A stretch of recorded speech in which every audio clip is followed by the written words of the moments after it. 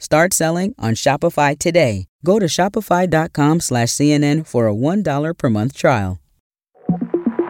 Hello from CNN, I'm Jo Beck, with the 5 things you need to know for Thursday, September 7th. We've seen some significant developments in some of former President Donald Trump's legal battles, starting with the classified documents case, where court filings show a Mar-a-Lago IT worker has struck a deal and will likely testify against Trump in exchange for not being prosecuted. He has not been charged with any crimes. Then in Fulton County, Georgia, the judge overseeing the election subversion case ruled that at least 2 of the 19 defendants will have to be tried together.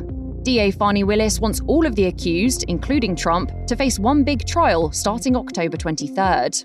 But the judge didn't seem sold on that idea. It just seems a bit unrealistic to think that we can handle all 19 in 40-something days. And in New York, a judge ruled that Trump is once again liable for defamation against journalist E. Jean Carroll, who says he raped her and then defamed her when he denied it. A jury trial on the case is set for early next year, but the judge says that will now only decide how much Trump has to pay Carroll, not whether he should pay at all. President Joe Biden is expected to fly to India today, where he'll attend the G20 Leaders Summit this weekend. He's set to leave this afternoon and land in New Delhi tomorrow. The world's top 20 economies will discuss a range of global issues, including the clean energy transition, the economic and social impacts of Russia's war in Ukraine, and how to fight world poverty.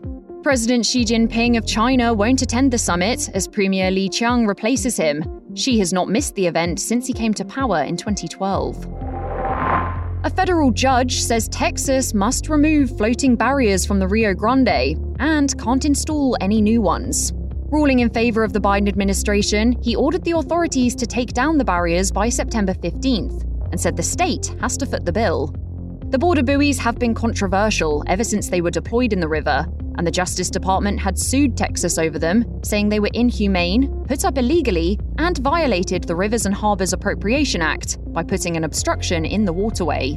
Texas has appealed the federal ruling, with Governor Greg Abbott's office saying in a statement that the state is, quote, prepared to take this fight all the way to the U.S. Supreme Court.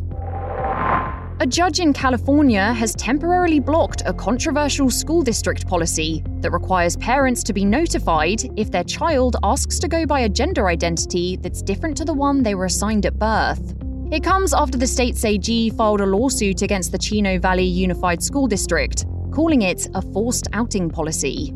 The judge said they blocked the rule out of a, quote, abundance of caution and to protect LGBTQ students while the legal process continues to play out. This is just one of several similar policies being implemented in other states and comes as conservative lawmakers nationwide move to limit LGBTQ people's rights to access healthcare, use bathroom facilities, and participate in sports, among other everyday activities. Coming up, after nearly 2 decades, the Rolling Stones have a new album.